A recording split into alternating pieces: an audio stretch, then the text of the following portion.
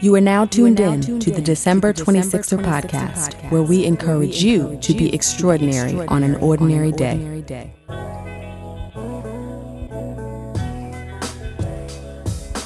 Hey family, welcome to episode 16 of the December 26er podcast. I am your host, Delisha, and I am excited because we are back with another interview. My guest for this episode is Rasheeb Thomas. Rasheeb is a veteran human resources professional, the founder of RT Consulting, and the author of Bout That Life, Leadership Lessons for the Urban Professional. Now, in this interview, we take a deep dive into some of those lessons. Some you may consider unconventional, but Rasheeb says they were derived from the elders in his life, and he's been able to apply them to his professional journey. And what a journey it has been. I don't want to give too much away, but let me just say this. If you have struggled with self-worth, or if you're trying to figure out your next move after suffering a personal crisis, or if you just want to know how to command any room that you walk into, this one is for you. Take a listen. You set? I'm set. Got it. Rasheeb Thomas. Hello. Well, hello. Welcome to the December 26er podcast. Thanks so much for being with us today.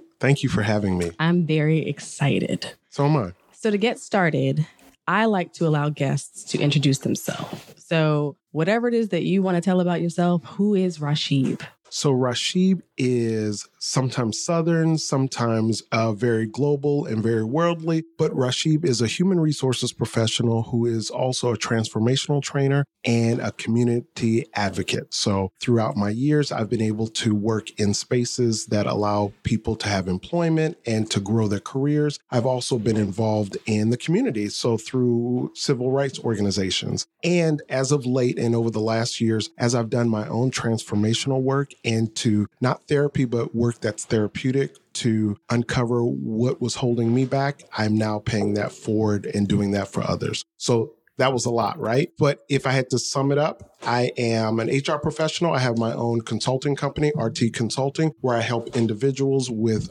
career coaching and counseling and any small trainings or anything that a small company or anyone wants to accomplish. Awesome.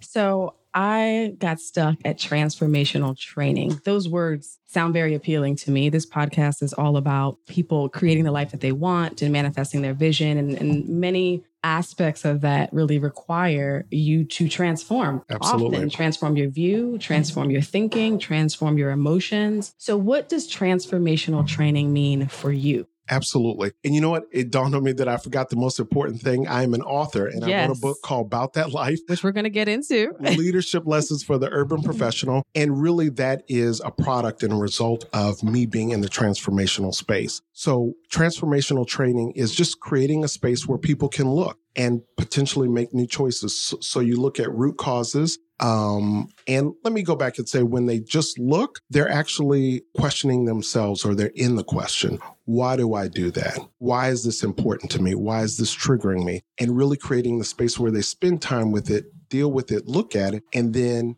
make new choices around that. So, this book is a result of me doing my own work, looking at what was holding me back, looking at what was in my way and looking at what I really wanted to do or didn't want to do. And one of the things that I wanted to do was write a book. And so transformational training supported me from taking it from a nice idea to actually having a tangible result. Okay, so I'm going to jump right in. So because you mentioned going from having a nice idea to having a tangible result. I talk with ideas people all the time. I'm an ideas person. I'm always generating some new thing that I think would be great. Implementation and execution is completely different. And most of us get stuck at the thought without ever actually getting it out into the world. So what is the advice that you would give someone who has the idea and wants to actually manifest it into something tangible? So here's where transformational training comes into play. So like you said, you're an idea generator. You always have great ideas. I always have great ideas. I could go to a trunk. I could go to a list. I could go to a vision board after vision board after vision board where I had nice ideas. What I didn't know that I didn't know, and I didn't even know I didn't know it, that's what we say in our transformational space, is that what was in my blind spot were issues of unworthiness. What was in my blind spot were issues with my father. Although in my forefront, it wasn't present to me. Have an okay relationship with my father. Didn't realize that I had issues that of abandonment or even as I talk about in the book, issues with my sexuality, although I walk every day, I have a good job, what have you. So every time I wanted to start something or every time I had an idea, some things did come to fruition, but the things that mattered most to me didn't, because what was in my way were issues of worthiness. So what I offer to your listeners, and anytime that they're trying to execute something and keep hitting a roadblock, there's a reason why they're hitting the roadblock, and there's something in their blind spot. It may not be traumatic or anything. It just may be something that they weren't aware of. And once they uncover that, they can now access what they need to have that result come to fruition. Awesome. So you brought up an important point for me, the self-worthiness aspect. I actually talk about this in episode 5. And I talk about self-esteem versus self-worth, because they're not the same thing. And I actually wrote it down on a page in the book, and I'll try to find it on one of my flags here. Mm-hmm. So you said, it's on page 20, I used to think in the back of my mind that, Rashib, you're only given access because of what you can do. I learned how to receive acknowledgement just for being me, nothing or no one else. And you can see that I wrote here, self-esteem versus self-worth. So how I describe self-esteem is how you feel about yourself because of what you can do or who you are. Self-worth is being confident despite all of that, and being comfortable despite what it is that your talents are or your gifts. And I think we often confuse the two. You can have really high self-confidence and really high self-esteem and not feel worthy. And I agree with you that a lot of people get caught up in the former, particularly high achievers. We're very good at like projecting out to the world that I'm working really hard, but so much of our identity is tied up in what it is that we can do, what we can do for other people. And then we resent it, but that's what we're putting out into the world, and not really dealing with, am I enough? Despite all the gifts, despite all the talents, am I enough? And when you can get into that space of feeling worthy of what, whether you call it God or the universe, has to offer you, that's when those real significant blessings start to appear. Absolutely. So I'm glad you brought that up for sure. So yeah, let's just keep talking about the book. Since we went there, we went right into it. And let me tell you, you brought up, I think, chapter 2, so where I talk about losing an election. So so now I'm 43 years old today. I've been volunteering with an organization, the National Urban League, since I was 20 years old. Okay. A significant portion of my life. And in 2013, I was no different from what we now know of as Hillary Clinton. I was next. I had worked my way up the ranks. I had been a community service chair of the New York Urban League Young Professionals. I had been Eastern Region Vice President of 14 chapters in the Eastern Region. Wow. I then grew the region by 4 chapters of founding new chapters and just getting the word out. I was the successor to the national president. I was next. I had relationships from coast to coast. Young professionals aged 21 through 40 called me on a daily basis around the clock to seek advice and guidance around not just what to do with their chapters, but what to do with themselves as they were experiencing and uncovering all of these self-esteem versus self-worth issues in their leadership roles, because nothing will bring that out of you more than when you're in the spotlight. So I was next, and had what I didn't know, or what happened was the incumbent decided to rerun. So in our 14-year history at the time, the incumbents had never rerun. They did their 2-year terms, and then they left, and I was supposed to be next. So the incumbent reran. It was a space of no one really had any issues with the incumbent, and I was vying to go to the next step. So I tell in the book, and I write about having just a dramatic parliamentary debate where the first vote that came down was a tie. And then a parliamentary debate ensued where the voting delegates were sequestered, and it was dramatic. It was House of Cards. It was a Miss America pageant, or Miss Universe, when Steve Harvey called the wrong one and it was actually Miss Philippines, right? It was just that emotional and that much of a roller coaster. Second vote came down, and I was 3 votes shy of my goal. Up until then, and when that moment happened, it said to me that everything I had been doing since I was 20 years old was wrong, and it wasn't enough. Right. Therefore, I was saying I wasn't enough. So when I talk about sitting still just long enough, all my leadership roles had been stripped away. And I'm saying stripped, no one did anything to me, but that's how it felt. There was a moment of the phone stopped ringing and the email stopped coming because I could no longer provide access to other people. I could no longer promote their brand or boost their brand by having my presence and having this person of the National Urban League Young Professionals on the ticket on the committee. I had no leverage and no one wanted to be bothered with me. So I thought. What I realized in that space were the people who were still around. I grew up in New Orleans, so I must say it just like I'd say it in New Orleans. They love me for my dirty draws, or, they didn't care whether I had a title or didn't have a title. And I realized those were people in my life that I probably put to the back burner while I was in these leadership roles because they were always there and they were always supporting me. And they were always the people that I could go to for support and for nurturing and just to be an honesty partner, as I like to say, where I could just really say how I'm feeling, where I couldn't say that in a space where there were elected positions because then the information would be political, right? And all this is volunteer. Nobody's getting paid to do this. And I look back on that. So one of the moments where I realized how loved I was were a couple of friends that we were together and we were in Cabo after the election. And, it sounds so bourgeois to say we were in Cabo and we were actually in the water and they were talking to me about the election. And I told them that was the most revealing thing or the biggest revolution or revelation that I had was just who really cared for me. And people call and say, I don't care if you have a title. I just want to see how you're doing. And there was more information that happened after that, but that was just the beginning that once all that was stripped away, who was actually there to support me. And then the final thing I'll say about that is I also got to see, who I write about TD Jakes having a YouTube called Comrades, Confidants, and Constituents, who's into you or who's for you because they're for what you're for, and then who's really against what you're against. So those bedfellows, as we always talk about. Right. So one other thing that I liked about the experience that you recount in the book is you mentioned and I'm paraphrasing, but you mentioned you can ask for something and get it, but it may not come in the form that you thought it would. So you didn't necessarily get the position that you wanted, but you were getting calls to help, maybe at a more granular level, but it is the work that you wanted to do and you still wanted to be of service. And I think often with our generation, and, they always talk about millennials, we have our sights set and we are the secret. We are, Absolutely. This group that feels like if we think it and we envision it, it can manifest.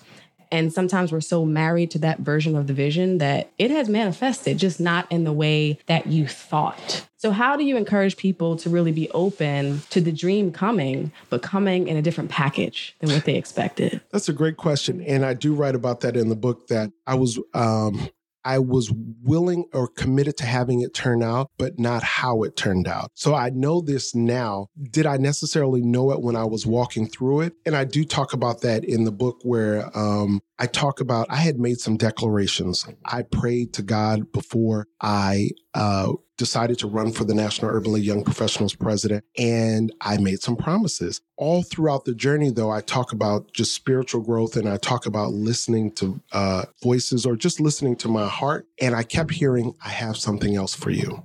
And that was contrary to my goal at hand. So after losing the election and the phone calls started coming and people started calling me saying, I was sharing with them, oh my God, I had so many things I wanted to do with the organization and I can't now. And they said, well, what do you want to do with me? And then that's when the aha moments came. And what I didn't know before that I know now, and is that leadership needs no titles. I must say that was the longest lesson or the hardest lesson it took for me to learn because I was so wrapped up in title. I was so wrapped up in my self-worth, thinking that people only gave me access because of what I could do. And the things that I can do, I do very well. My mom always jokes and says that I don't have common sense, but I always have to remind her that, Mom, I do. Because I walk into spaces, I can figure out Excel or have figured out Excel and complex formulas and never taken an Excel class. But yet people who have are sitting there struggling. And I'm saying, surely this can't be tough. Or I've been able to simplify processes and systems and then teach them to others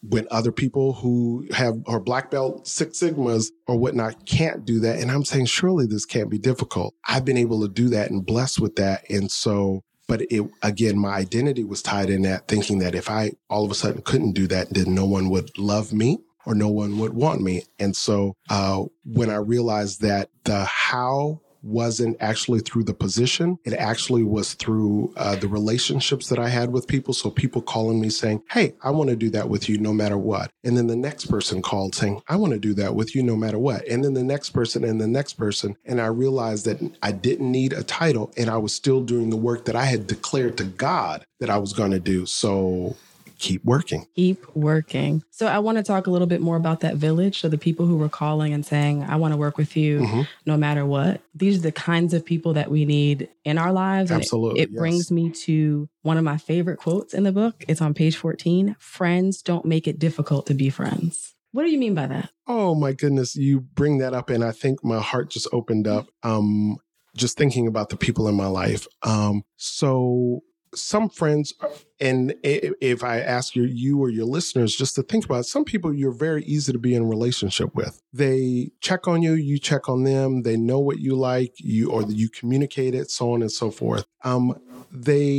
There's not a struggle in the relationship. So they just make it very easy. And there seems to be growth that happens. Like I have friends, I took notice of friends in my life or people in my life that if I said I had an idea, a business idea, they'd say, oh, that's amazing. What are you doing next? And after that, and what are the steps in that? And tell me more. And that other people who were saying, oh, you up to something again or trying to create that. And even me talking about the Urban League, I realized some of my friends who from my age of 20 up until now, some of those friends said, are you still volunteering with the Urban League? Are you still doing that Urban League stuff? And I'm going, this is a significant portion of my life. Right. So yeah, friends, there's some people that they're easy to be in relationship with. And I think we know who they are. They check on us when we're not feeling good. We check on them, vice versa. And love is present. Love is present. I like that. And also, too, I think sometimes we can mistake what I call situational friendships or seasonal friendships for forever friendships, because I know that there are people that have been present in my life to serve a purpose and for a season. I may not have known it at the time, but at some point, you naturally go in different directions. And often 26ers, we overachiever types, we get attached and we feel rejected. Yes. If the season is changing and the vibe is changing and, you're growing apart. So how do you deal with that when a relationship or a friendship that you once treasured now looks different? It's not what it used to be, or it's severed completely. I think it's part of your own, or our own and my own spiritual growth, and also just living long enough to see the world turn. My mom used to always joke and say that, like, Rashib, I've been on this planet longer than you. And now I can see that. So I know, and like you just said, relationships have seasons, and it's okay. It's okay to put people in different buckets. Some people are in your love bucket to where you can go get your cup filled from them, and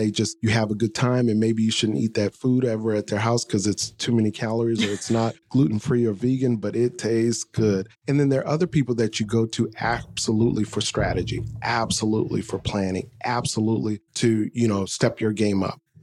I think living long enough, people will see that that's the natural order of things. And also knowing who you are in the matter and knowing that maybe the relationship may have dwindled, but you're still available, they're still available. And I'd like to say I quote something from A Course in Miracles that says, all things are lessons God would have me learn. So just like you said, you learned lessons and knew that they were in your life for a season, then it's me recognizing, and I offer to your listeners, recognizing that this is for a season. And we'll all see each other again on one day, right? Right. Awesome.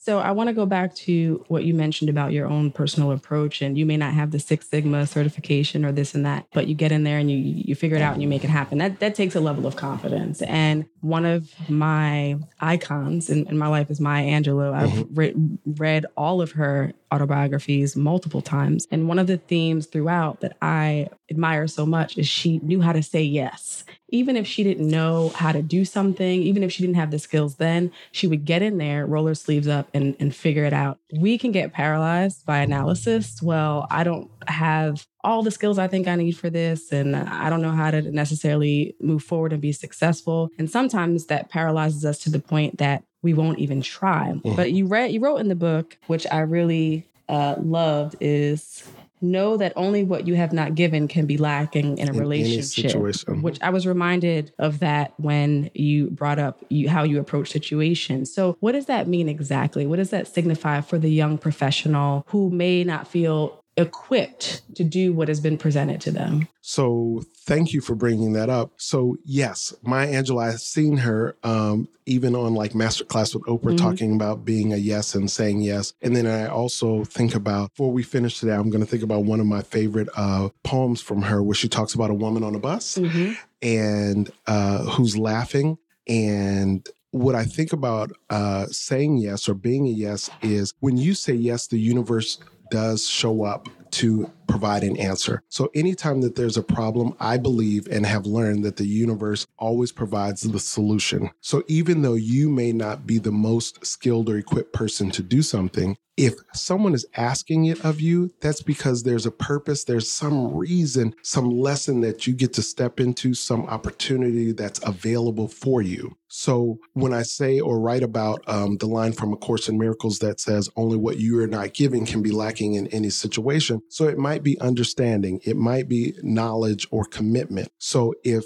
that needs to be present, you as the individual, I as the individual need to bring it, and the support, I believe, will show up. So if it's understanding or comprehension or knowledge, then it's lacking because I'm not giving it. So then I go get it, right?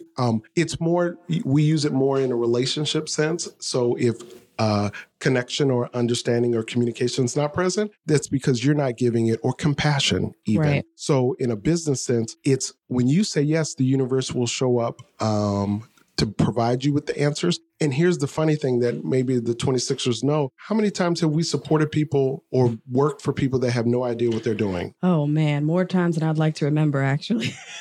And yet we're the person, the universe allowed us to support them so they can get it done. So I believe we're entitled to the same form of grace. And so that will show up. And it's just being a yes. Instead of saying no and instead of questioning yourself, be the yes and then demand on the universe, put a demand that to have your resources show up. So speaking of show up, we're talking about that in the figurative sense, but I want to talk about it in the literal sense and offer one of the tactical tools in the book that I really like, where you talked about you should show up to an event or to a conversation with 3 talking points prepared. Can you expound on that? Absolutely. Keep a sermon in your pocket. Yes. So especially we're in the limelight, and when we're called to be of service and we're called to be leaders in our community, you walk into a room and people want to hand you the mic or people want to say something to you. I found that very often and very common in my roles with the Urban League, or even in my roles as just a trainer or leader in my community. And you should keep something to where you give someone, I say 3 points. You give someone just where you are and what's going on in present day. You also, number 2, make an ask of some sort. Or give the listener the next steps, and then also give information about your organization or what you're currently working on. But have that prepared. So if you're going to an event and you know that people may ask you questions, or you know that there's something that you need to communicate to others, and the right person might be in a room, an agent might be in a room, or an editor might be in a room, or a Superfly podcaster might be in the room and might be able to put you on, or you might bump into her brother on the street, and then the world just changes. Be ready with something to say. So what you'll find is that if you have repetitive things that you do in your own life, or messages about, let's say if it's the podcast or if it's the book, then what are those 3 things that you're always going to land on? And so you have the information of where you're at and what's going on. So hi, my name is Rashib, and I have a book. It's called About That Life, Leadership Lessons for the Urban Professional. And here's what the book does for you. It's Southern sayings, and it's things and lessons that we learn from the block. And it allows you to use also the experience that you have to be successful in corporate spaces and community spaces. And please, you can go buy the book. It's on the website, aboutthatlifebook.com. And that was just a sample of having 3 things ready so you never seem unprepared. And it serves you because I must say, as you continue to grow as a professional or enhance and just evolve, people are going to just say, oh, can you say a few words for us? And you want to be ready and you want to nail it. Absolutely. So we're in New York City, and we know Everybody in the city has something going on. Everybody got to hustle. Everybody got to hustle. They've got a brand they're trying to push. They have talents. They're trying to politic. They're trying to sell you on something. So you can often walk into a room at an event and you don't know who you're going to run into. Some of the people that I have been 2 feet away from at events, you look and you're like, I didn't even know they were going to be here, right? I just saw them on TV this morning. But it can make you feel like a shrinking violet. Like you come in and you have your points prepared and you're ready to go. And then you get in with all these movers and shakers and power brokers. And all of a sudden you're clutching your cocktail in the corner, waiting for someone to say something to you. So what would you tell that young professional who has their points ready, but when they get in the room and they see that they could be eclipsed, for lack of a better term, by the more powerful who are there, how do you encourage them to remain confident and be willing to take that first step and shake hands and, introduce themselves? Well, it's one of the lessons I write in the book, and I say, make love to the crowd. You just got to go and sometimes walk around and shake hands and introduce yourself. One of the things that held me back for the longest was just my awkwardness, or if I was, I'm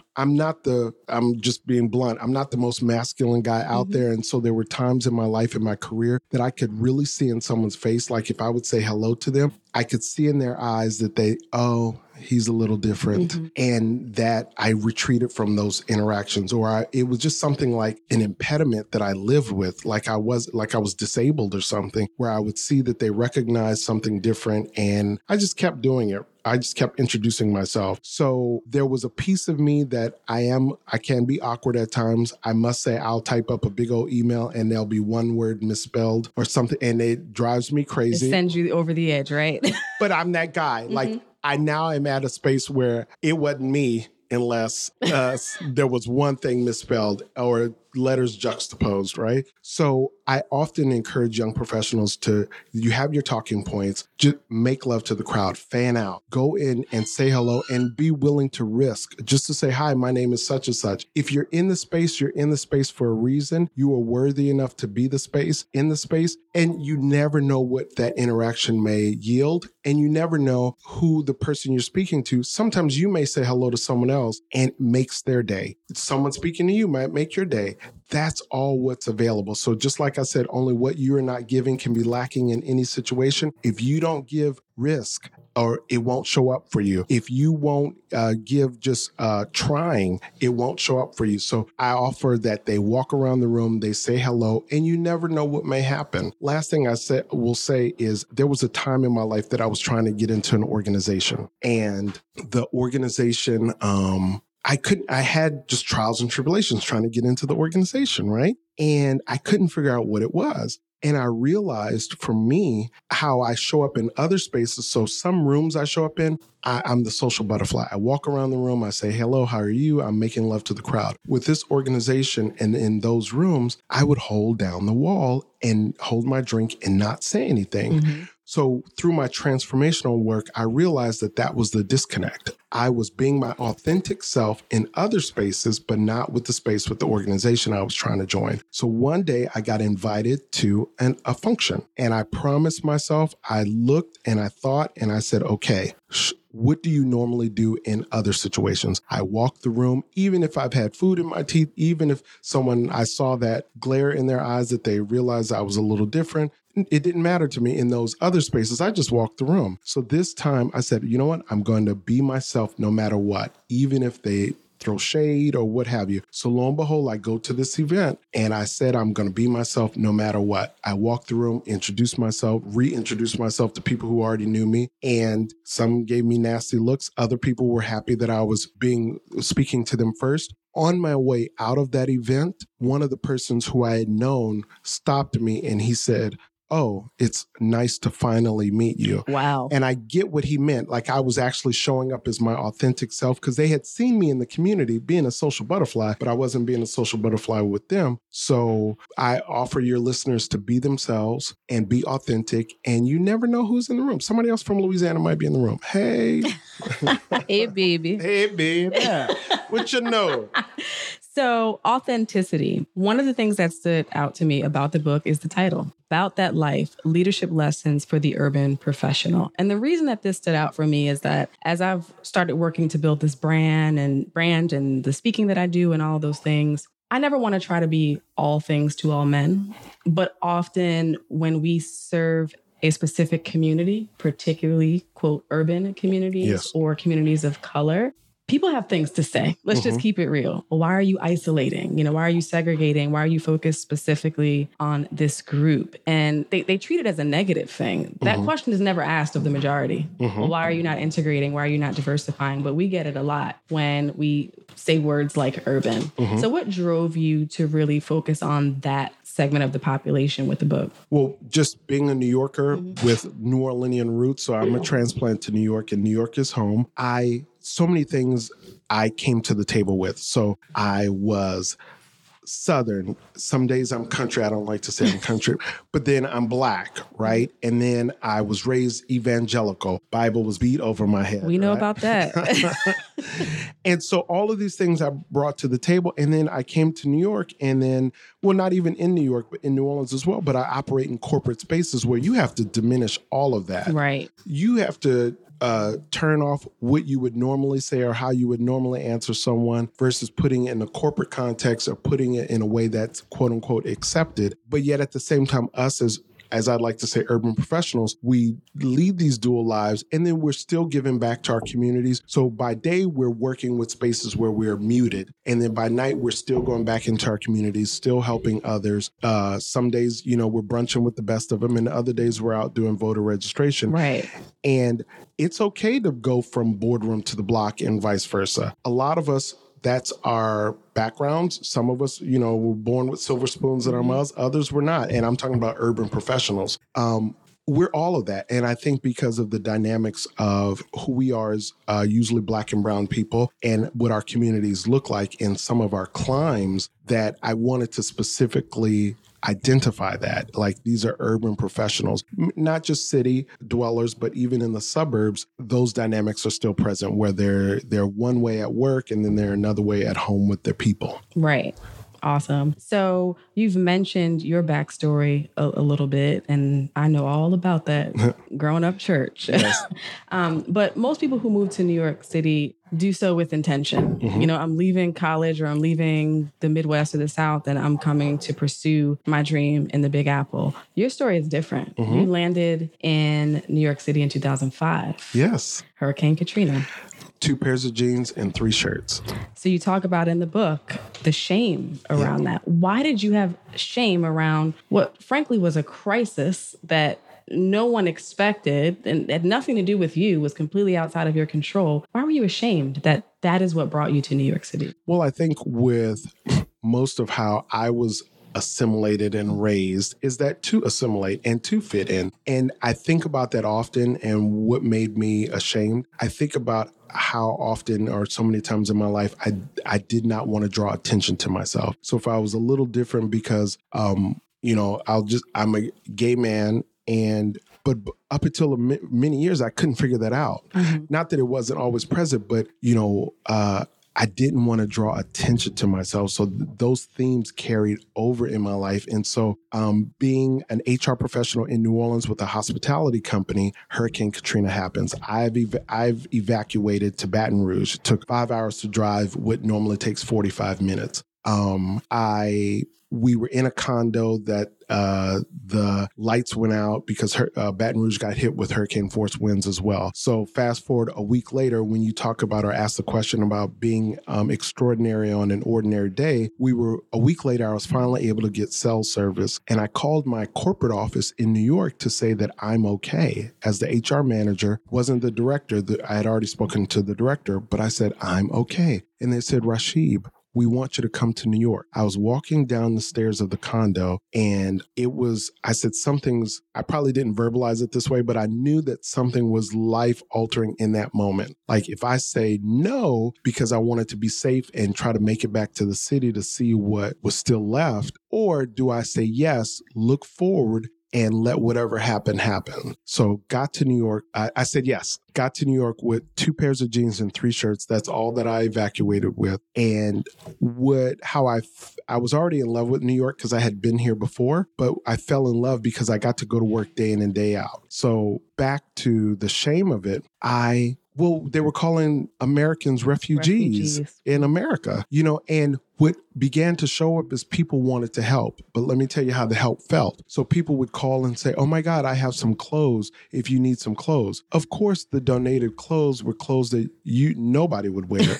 Stuff people want to get rid of. Right. And stuff that people haven't worn since 1976. Right. So it was the shame of being ungrateful, right? Or feeling ungrateful when someone wanted to help. I was living on a coworker's sofa for a time. And then the questions would come. If my phone number used to be a 504 phone number. So everywhere I went, 8 million people, no one would ask me anything. But the minute I said, or I exchanged numbers with someone, I'd say 504. And they'd say, you're from New Orleans? And I'd say, yes. And they'd say, was your family hurt or did you lose anything in Katrina? And then began the story. And then I began to be in spaces, community events here in New York, especially with our young professionals, and everybody giving answers for what needs to happen in New Orleans, but nobody was a New Orleanian. Right. How are you telling me what I just experienced? And this is our people in our, young professional spaces. So it was wanting to fit in, wanting to capture the new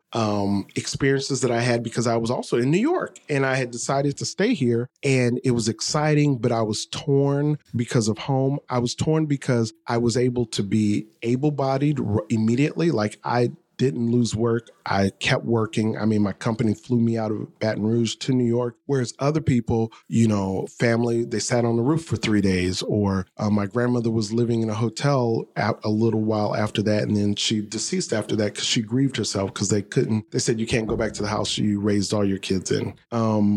It was all of that, and I didn't want anyone to know. And I realized, and I write about it in the book, that it took from 2005 to 2012 for me to finally admit it. Wow. So I'm glad you brought up the piece about your grandmother because we like to look at things in like the neat little package. Like I was in New Orleans, I got to Baton Rouge, my job called, I came, and everything was great from there on. But often there's an aftermath to crises, or you may come through something incredibly traumatic and inherently believe that I've come through the worst of it. And now I only have up to go to from here. And that's not always the case. And I often say success is not linear. Our journeys are not necessarily in a straight trajectory upward. So you were dealing with a crisis after a crisis. Yes. Right? You left New Orleans, you came here, and your grandmother had then passed away. Were there other periods in that 7-year time frame or even beyond that where you felt like, wow, I thought I had been through the worst of it and now this? Well, there were many times where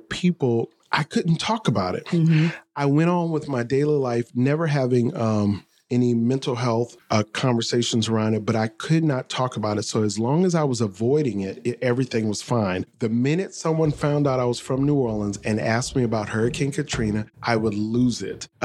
There was a time when I was in New York and I was at work and two of my employees they were elder women, so mothers, as we like to say, right? One of the ladies just walked up to me and I thought it was just a regular day. She rubbed me on the back and she said, baby, we praying for your family. And I burst into tears. That baby would have gotten me. And I'm like, oh my God, I'm falling apart at work. But it was just that on the forefront, like I was on the edge. The shame also, I talk about in the book, my grandmother being a devout Catholic, which we had to wait like weeks, almost a month to bury her because there were no morticians, just because the city was empty.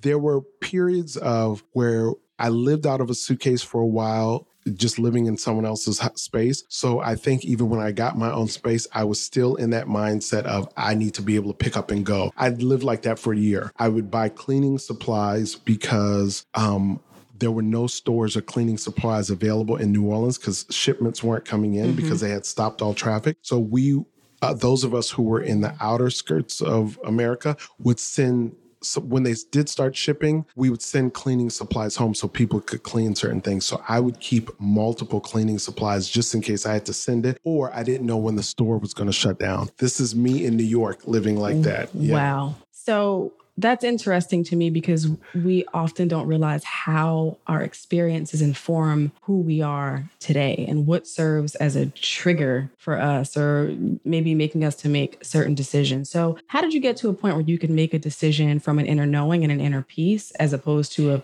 place of lack or fear, or let's call it what it is, PTSD, post-traumatic stress disorder. How did you make that transition? Absolutely. So when I talk about going through my own transformation journey, so how I found, so I partner with a company here in New York, and we do group trainings where we just have conversations about the basic. We talk about integrity.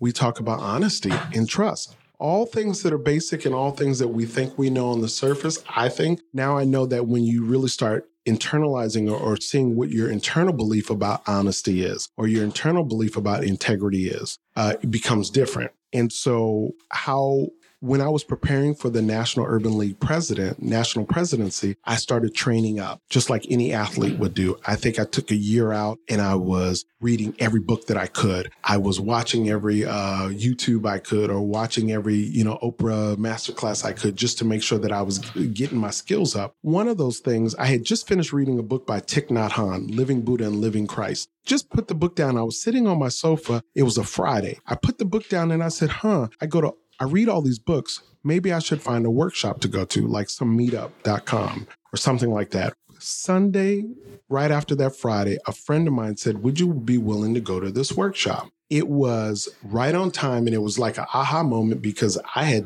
didn't share that I had just said that to myself on Friday. What I now know that I didn't know is that it was all on purpose, right? So when you ask the question about did I get to that point, it was being in the work of that conversation of looking at what were my secrets and how the secrets were holding power over me. So one of my secrets and shame was coming here because as a result of Hurricane Katrina. Had other stuff to unpack, and knowing that to stop and look at, I knew intellectually to call it things triggers, but never really stopped and looked at what was triggering me. Right. So in a weekend, we were able to look at that, and I was able to identify patterns, and we do something where we stop, we look, we choose, and then we do it. And what that means is stop all the chatter. Stop, like when the issue is high and the emotions are high, just stop. Look, what are the options? Can I go left or can I go right? Am I going to lose my mind in this moment, or am I actually going to make a decision that supports me or the situation? And then choosing it, because everything we are is a choice. Even choosing not to choose is a choice. So sure. I ain't got to do nothing I don't want to do. We all say we have to get up and go to work. No, you don't. Now, choosing not to, you'll suffer the consequences, but you don't have to. And then we actually do it, and it goes beyond what we just have that nice idea. We actually put it into action. And so I say all that to say, acknowledging what my secrets were, acknowledging what my triggers were, getting clear on my relationship with honesty and integrity, and getting clear on where my heart was. So up until then, I used to say I didn't want a relationship. Now I'm honest with myself, saying, yeah, I actually do, and it would really be nice to be booed up. And that was huge, because before I was just a soldier, and now I'm like vulnerable, and it works. Right. And I think sometimes we make choices as a defense mechanism, because admitting that you want it is also admitting that you don't have it. Correct. Right. And we move through life. I know, like, I grew up in, for the most part, a single parent home. My parents divorced very early, but my dad had been in and out between, in that time period. And I would always say, I didn't grow up in a broken home. I had everything that I needed, which is true in that I had a great village, but I was denying myself the moment to feel that lack, to feel the void in my heart, because my father wasn't present. And I personally feel that the first step to fill the void is to acknowledge it, and acknowledge what you didn't get that you need, and the desire that you have now to overcome that. So shifting gears a little bit, you came here, you were working for the same company, but your career has gone through a few iterations. Namely, you've been an employee, you've been an entrepreneur, you've been a hybrid of both. Yes. Tell me a little bit more about your story from a career perspective. So I studied television in school. Mm-hmm. Would you believe that I wanted to be a reporter? I could see you as a reporter, actually. Everybody says that. And not only did I want to be a reporter, pero yo quise hacer las noticias en una canal de Latinos. You wanted to do the news on a Spanish channel. In Spanish, yes. Ser un reportero de la noticia. Yo hablo español. Okay, yo también. I thought I was going to be on Univision or Telemundo, and I mean that. I mean that. Somewhere along the line that got lost. And here's where it got lost. reporters in 1999, when I graduated from undergrad, were making $16,000 a year. I could get any other job in the world and make more than that. So I dialed back from my vision and I got a job in hospitality, making more than that, right? Mm-hmm. And wound up just by happenstance getting into human resources. I was a front desk agent trying to figure out what I was going to do. And then I wound up going to human resources as a recruiter. So that's where I've been for the last 18 years. Several iterations. So I've had like my own internal struggles and questioning whether is this actually my purpose? Mm-hmm. I actually wanted to be a reporter. How am I now being some super administrator?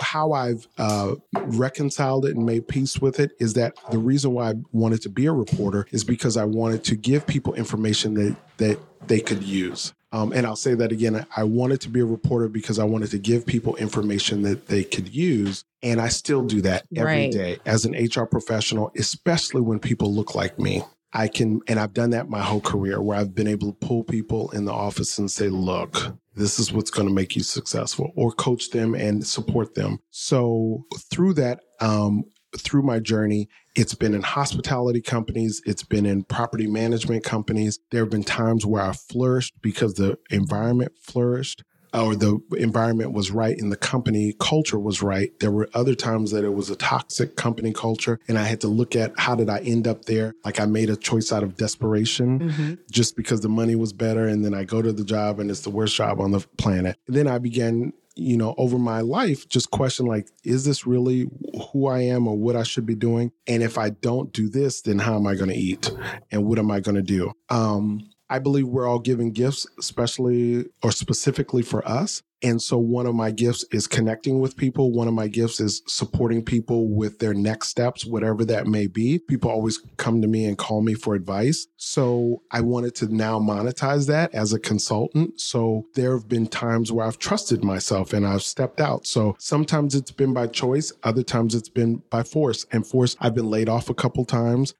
One of the stories that I now am admitting that I never told because I put it in the back of my mind, I've been fired from a job. And so forced into saying, okay, is this the universe telling me to now try on my own? So I've done that. And where I am today and what I talk to you about is I'm parallelpreneuring. So I do have a 9-to-5 where I'm a director of human resources. I still do my trainings and coaching and one-on-one in 90-day programs with my clients. That was most responsible for me because financially, with cash flow and just with the clients coming in, I enjoyed doing it. I enjoyed the freedom around it. It didn't yield the lifestyle that I like to live. And so stepping back into 9-to-5 was a quick way for me to get access to the cash that I like. And until I make a new choice, I'm still always open to full-time entrepreneurship. And what that looks like for me is I want to roam the world while I'm making money. So sometimes the online webinars through my coaching. So a lot of the stuff that I talk about in the book that is coming out this year, where I'm going to have online workshops that you can purchase. And one day it'll be enough to support me. I'm also cleaning up some either credit or cleaning up bills to where if I'm either forced out or choose to go out again, that it's easier to do it or I don't have as much overhead. So the ins and outs through my career have been either being in environments to where I had to question, like, is this really what I should be doing? And if I wasn't doing this, what should I be doing? And then creating what I should be doing in my own company, RT Consulting, and just trying it. So being willing to try, having some success, having some failures, and choosing it day in and day out. So I'm glad you were so honest because I know tons of entrepreneurs, and I know entrepreneurs who, if you look online, you think that they're in it full time, but I know the real story. Mm-hmm. I've had to make choices and pivot between full-time entrepreneurship and another hustle and, put entrepreneurship to the side. But I recall, it made me think about a story. I spoke on a panel with women from all walks of life. Some were employees with side businesses. Some were in it full time. At that point, I was in it full time and going through a lot under incredible stress, some depression and anxiety as well over the cash flow and just business development and trying to keep the lights on at home and in the office. But someone on the panel said, she was telling a story about how they came to turn her utilities off. And she was in her business full time and she didn't have the money to pay, but she was so committed to what she was trying to build that she just realized that was what it was going to have to be. And she said to the crowd, if you haven't been there and you're not willing to be in that space as a business owner, you're not a real entrepreneur. Now, I didn't publicly disagree with her, but I'm sitting there looking at her like, is she serious? That you have to sit in, being destitute, right? Or not being able to pay your bills. And I'm not knocking anyone who has that story. If you have the capacity to deal with that and be okay with your lights being cut off and your account being in overdraft, great. Not everybody has that. I know for me personally, I like to know that my bills are going to be paid. If that means that I have to pivot, I have to pivot, right? But why do you think there's so much judgment around the parallelpreneurs, the people who are choosing to continue with a job that pays them on a regular schedule and build on this side from the judgment from the folks who are in it full time and really struggling? They're always like, you're not about it. You're not a real entrepreneur. So what I think is, and something that I've learned over my years, is that you don't know how far you can go until you go too far. So I will say that the person who's on your panel knows how far she'll go. And she knows something about herself, right? That maybe we haven't accessed. So I'll say in this moment, I'm not there yet either. I'm not there to where I'm responsible enough to know that, okay, we're getting in the red, and now I need to pivot and get back in the black. And that's okay. And for me, that feels like an honest, responsible choice. What I also have known and seen throughout my journey is that there have been times where I absolutely gave up attachment to salary. So over the years, the salary has been a validator, right? Whether I took it because it was the right thing to do or not, or just it was attractive, it has been a validator. Through my entrepreneurship, I realized that I had to get over that attachment or release that attachment to really live the life that I dream about. Now, even in entrepreneurship, it's not free.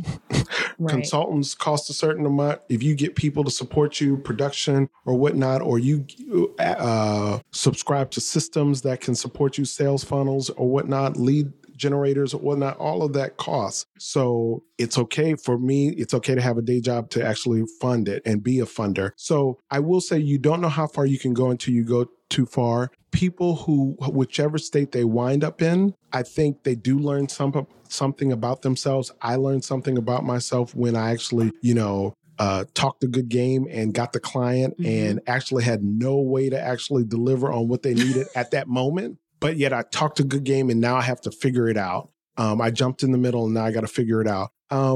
I think in America or just in the world, we all have this notion that, or we see the sensationalized stories or the glorified stories of, oh, I'm an entrepreneur and I made it work and I started this, I was making diapers for my kids and now I sell them to billions around the world and it was just that easy. It's never that easy and it's always a journey, and judgment around it is misery loves company. People want you to struggle as hard as they struggle. And I think the world we live in today, there's so many creature comforts that we want to maintain those creature comforts. Again, I'm not there yet, but what I do know about myself today is that I am there when it comes to salary. So if I do walk out of my 9-to-5 now, knowing that I may not make that money on my own, but then maybe I will, and maybe I'll blow it out of the water. For an example, I have a friend that for years he was making $80,000, and we both worked at the same company. Company was bought. We were both laid off. He wound up stepping into consultancy, learning and development. Within 1 year, he made $200,000. Wow. And he sat at his desk for 15 years at the company, miserable. And he's a person of color. And I can't tell you how many times his superiors told him he was not ready for the next step and how that weighed on him. And I sat and I watched him. I worked with him for 5 years. I sat and watched him gain weight, lose weight, just go in and out, only to be forced out of the company because we were all laid off, only to have someone else find value in his worth and then him make more money than he was sweating for every day. So in that situation, you were forced out. This person was forced out. But I know there are people who are going to listen to this interview and say, this is confirmation for me. I'm miserable in this environment, in this job. I'm not being promoted. It's toxic. I can't stand my boss. I'm kind of floating by, and they haven't yet realized that I'm not giving 100%, but they're going to be on to me sooner or later. That's it. I'm going to make the leap. What considerations would you tell them to focus on if they're thinking about jumping with both feet into entrepreneurship or any endeavor and trying to get out of a toxic work environment? Or a dead-end job? What came up for me as you were asking that question, I love Wendy Williams. And I used to listen to Wendy, Jersey girl. I used to listen to Wendy when she was on the radio. And she said, if you don't have FU money saved up, you can't make that leap. And she would always talk about hatching a plan. I do believe people should hatch a plan. And here's the thing. What I now know is that it's good to hatch a plan just because. Right. Just nothing has to be wrong for you to say, okay, if, Meghan Markle gets in, Prince Harry asked me to marry him, what's going to be that plan? I'm being funny, but what if I decided to move back to New Orleans? What would be that plan? And I try to think long term in that way to say, if next year I wanted to stop working, what would that look like? If I want to move to Amsterdam, which I do. Nice. I think everyone should hatch a plan and look at, if you weren't doing that current job, what would it be? I often encourage young professionals to look at the next job description and ask yourself honest questions like, can I do this? Or do I have the certification, or have I worked on these types of teams? And so if not, if the answer is no, then you need to get busy about doing it. Or how maybe our parents said, be about your business and get the credentials that you need. Now, I want everyone to be responsible and, have savings in their accounts. And so if they do need to hatch a plan, all of the financial experts have said you need 6 to 9 months worth, or maybe 12 months worth of emergency savings. I know in today's world that may not always be realistic, but you will see it happen. Like if your rent is paid, that's a load off your shoulders. In toxic situations, you're either forced out or you choose to leave out.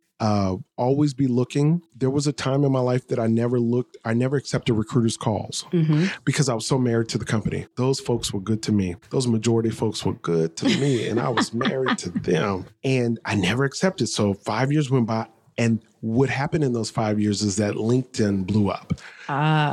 So all of a sudden, I'm laid off for the first time in my life. LinkedIn is a beast, and I didn't know anything about it, although I had a LinkedIn profile. So I had to do some quick learning. Now in this space, I never turn down a call or a conversation that say, hey, let's talk about it and let's see what happens, because I don't know what it will yield. In the toxicity of things, you'll know when it's enough for you. And my request is just to, hey, be in action the entire time. If you see the writing on the wall, if you see that they're trying to set you up, because that's what happens in these environments, hey, be in action. Going on your interviews. Make sure your LinkedIn is up to date. Make sure your resume is fresh so you can and send it out to people. Send it out to search firms. See what happens. So maybe one day you'll tell them I'm going. Did you also ask if they wanted to step into entrepreneurship? Yes. So start also solidifying your plan, right? So it may be getting your what is that? Your LLC. It may be a sole proprietorship. There's so many checklists online and so many people that are willing to help you. It may be also getting your tax ID. It may be templates and tools to help you get your business plan. And I ask people all the time, what would you do if no one paid you? There's some things that we do naturally. Like I love to support systems. I love to revamp stuff. I love to simplify and make it sequential. I can't stand stuff out of order. And I do that just because if I walk into my community meeting or if I walk into a church and they need someone to do it and I see it's a hot mess, I'm like, look, I'll take it because it's just a mess and I need to do it. Okay, now I can monetize that because that's something I would do if nobody paid me. And I just find myself, 12 o'clock at night or whatnot, just doing it because someone needs the help. And I've since monetized that, right? So getting your foundation set should be first and really getting who you are, your idea, packaged. And so when you need to take that step, you're ready to do it. Sometimes you also want to get your feet wet and start doing it before you even leave the job. So some of us need a little more assurance. And if it's parties on the weekends or if it's whatever you do with clients, get your foundation, your business foundation set first, and then start working on the next steps after that. Got it. I like that. So you mentioned, the question, what would you do if nobody paid you? Uh-huh. I want to ask about free work, because the complaints and the gripes that you hear from entrepreneurs often, especially entrepreneurs who are not selling something, you're not selling a widget, you have a gift or a talent or a service that you're trying to monetize. We've all been there. Mm-hmm. Someone asking you for free work or saying, I just want to pick your brain for a few minutes. Asking you to give them for free the very thing that you are already or preparing to sell. Mm-hmm. So where do you draw the line between seeing an opportunity and seeing that it might be worthwhile to do it, even if you're not going to be paid at all, or you're not going to be paid with what you're worth, and actually digging in and saying, no, this is the service that I'm providing. I'm happy to talk about how much it will cost and you can pay for it. But if you're not willing to actually compensate me, I'm not going to be able to help you. How do you draw that line in the sand? So in a moment, when I'm answering this question, I'm going to go there and come back, and please don't blush. I always say nobody questions a hooker's price. I like that. Nobody questions a hooker's price. And the hooker or the sex worker, that's politically correct. That's a politically correct term. We don't want to get in trouble. Yes, sex worker. Put their price on the table, and people either question, like, is there a bundle in that? Or can I get something else on top of that? And it's a go. Nobody questions a hooker's price. Forgive me. With that said, I absolutely get those calls that you are talking about to where someone wants to pick my brain, and the picking my brain is actually what I sell, right? Or the service that I provide. So it can be relationship dependent. There are some people that our relationships are, I'm actually picking their brain. We're picking each other's brain. It's reciprocal. Reciprocal. And it sometimes yields to, actually, we have an idea together. Like, oh my God, I didn't think about that. I think when it's one-offs where someone says, oh, you should talk to this person, I do say, we'll actually do coaching calls for an hour for $125. Love you, mean it. And because time is valuable, and I have to stop everything that I'm doing to make sure that I'm focused up listening to you. Absolutely. And providing you with the value that you're seeking. What's your next step? There are other times that I do think that it's just, it's being generous and giving. And a lot of relationships that I've seen, or a lot of business deals that I've seen, have come from just small relationships or small conversations. People sitting next to each other in a shared workspace, and they say, well, what do you think about this? And then not realizing that it actually connects to what they're doing. And oh my God, we have an event. And oh my God, we just made money together. So in our building our networks, I want to offer that, not just building your network, but building relationships. You'll know it when you see it. I believe that sometimes, hey, this actually needs to be a client provider situation. And then other times this is just us, talking and saying, hey, what's up, fam? Or what's going on? And let me pick your brain for a second. I've had people who there was some form of a relationship, and then I realized they were in the middle of a lawsuit, and they were asking me all things what HR would do. So they made you an expert witness on the low? Yes. The company was Starbucks, but that's another story. And I said, really, you're asking me things that we got to stop, because you're calling me. It wasn't a one-off conversation. As they were going through depositions and different things, they were calling me back to see how should they pivot and whatnot. And I stopped and I said, wait, I absolutely would provide advice, but it's going to be for a certain price. And he stopped asking questions.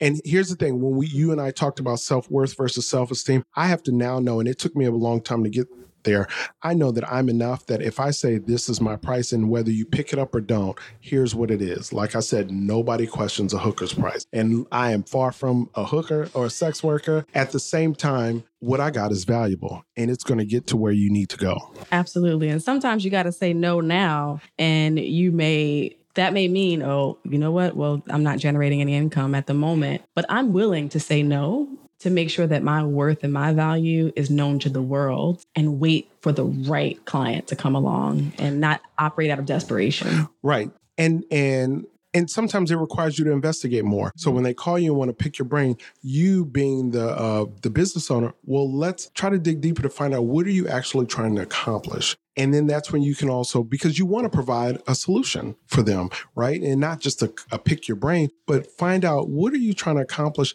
I actually can help you with that. Right. And let me get a proposal together and get that to you. And And that's real. And so where they may have called because their scope was limited, you actually expanded their scope. And now they know what's possible. They have the support, income is generated, and everybody's happy, and nobody questioned that price. I love it. Okay, so whose story inspires you? My goodness, whose story inspires me? Can I say Oprah? Of course you can. Can I say Barack Obama? Auntie O? Can I say, let's see, not for nothing, my mother, really, and just single parent household as well.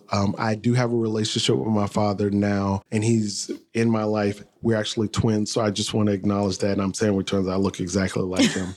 But I joke with people saying everything that I learned, whether you like it about me or didn't like about me, everything I learned that's right about me, I did learn at home. And, you know, if it was, we were single parent kids and my mom worked, she drove garbage trucks.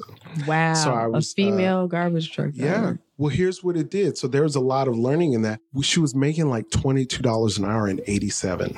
In 87? So we were able to live in a neighborhood where it was always double parent households. And people thought I was of a certain background. And my mom was actually driving garbage trucks. So, and we never put on airs and nobody lied about anything. But that would be, oh, you live in this neighborhood and you do what? But it was a single parent household. And I was never dishonest about it. People would say, well, what does your mom do? She's an accountant. She's different. I said, no, she drives garbage trucks. And we didn't say sanitation in New Orleans. We said garbage. Mm-hmm. And here's the thing. People would come to our house and they go, well, this is nice. And my mom would always say, just because I work in funk doesn't mean I have to come home to it. That's a good one right there. And she had a gift for driving. She actually owns her own company now and drives 18-wheelers, 48 states, Canada, and Mexico. She's a 66-year-old woman still doing it. And going back to my childhood, we had home-cooked meals. Even when we had to figure out how to cook for ourselves, she would, stand behind us and say, do this and do that. That didn't hit home to me until the recession. And when they would do all these news stories that people were actually not eating at home, they were eating out and how expensive that was. And so now the recession made people eat at home. And I was thinking, I was forced to sit down and have dinner. There was no eating at anybody else's house, or there was no Dunkin' Donuts for breakfast. It was, you want an Egg McMuffin? We'll make one right now. And so, and also faith-wise, so everything that works about me and faith and religion, I got from her. There's some heavy things I think about. When I was 5 years old, she would ask me, where do you want to spend eternity, heaven or hell? I now think that that's too heavy of a question for a 5-year-old, but... It's sure enough evangelical, though, to ask that question to a 5-year-old. But what I also think about her, so as my faith has expanded and my understanding and awareness of spirituality and faith and my relationship with God and who Jesus is and what I'm entitled to, I think about I actually learned from her. Reason being, she had a best friend named Vera. Vera was a Buddhist. We used to always go to Vera's house and she would always say, don't touch that, don't do this, and don't talk about this around my kids. But the mere fact that I knew that there was something called Buddhism was, in my mind, progressive beyond anybody she was ever raised around or anybody that I knew at the time. So she is my shiro. I also have a sister named April. I'm 4 years older than April. April loves me and I love her. She has a son named Kai David, and I'm his uncle, Tio Rashib. So I think people in my family, if I looked out in the community, there's so many people, I'm still in love with Barack Hussein Obama II and Michelle LaVaughn Robinson Obama. I love that you gave the whole name. That's what they're going to ask for on Judgment Day. Are they here? I'm standing right behind them in line. Grace through unmeasurable things, being extraordinary on ordinary days. Barack, we've seen it from start to finish. Perfect. I know it wasn't good enough for some people, but it was we know. Perfect. I have friends in my life that have been tremendous and healers and guides. I have a brother named Joe Randolph. He's actually a fraternity brother. I'm going to Dublin with him. I'm doing a book event in May 23rd. Nice. And then we're going to Berlin and doing another book event. I have a friend named Wiki Toussaint. I have friends named Tiffany Thomas, just people that have really, a friend named Greg, people that have loved me beyond what I knew how to be loved. A friend named Paul Trussell. I write about that in the book or dedicate the book to him. There's so many people to name one person, but I'm grateful that I'm aware that there's an abundance out there versus isolating myself and not choosing to see how good things really are. Absolutely. So you mentioned your 2 book stops. What else is next for Rasheed Thomas? So absolutely. So I have a website, rasheedthomas.com, or aboutthatlifebook.com. And in less than a month, people will be able to purchase an online webinar called Make Love to the Crowd. It gives them networking tips and tools and strategies to be successful in any room. And it's told from a Southern twang sort of way. And it just says things that I say that are unconventional, like some of the things that I said in this moment. But that's authentic Rasheed. And so many years I would not step into that. And what I now know is that the world was waiting for me to be exactly who I am. Mm-hmm. And nobody's shied away from that, especially me. So it's been great. So online webinars, I'm still out there creating the book stops. So Dublin and the week before Memorial Day, and then Berlin the Sunday, the May 27th. So I'm excited about that and have a community out there and in conversation. So my request is people just sign up on my website so they can get updates and newsletters, and everything that'll be coming out this year I'll keep them informed. There are some other things that I'm just really working on the webinar and the book tours. Awesome. And where can people find you on social media? Absolutely. So at Rasheed, so RAHSHIB. And anytime you put that in, if there's someone else named Rasheed Thomas, then I don't know who he is. That's an imposter, because I'm the current reigning Mr. Rasheed Thomas. I get that. Any final words for the people, the listeners out there? Absolutely. So like we talked about today, only what you are not giving can be lacking in any situation. The world is waiting for you to be exactly who you were called to be. Be authentic in every way possible, and know when to pivot, because everything doesn't need to be said in every moment. And love yourself abundantly. That's been the greatest lesson for me over the years, is that just to love and nourish myself and surround yourself with people that do the same for you. Risk beyond what you know. I think about my faith in my religion, and I think about how anytime I was raised and going to church, it was always someplace or somewhere out there. And the first time when I broke into 6 figures, I call it my walk on water moment. Mm-hmm. I got an offer letter that was 6 figures. This was years ago. Got an offer letter that was 6 figures. It was the best offer I had ever had in my life. I knew in that moment that I wanted to trust beyond what I knew.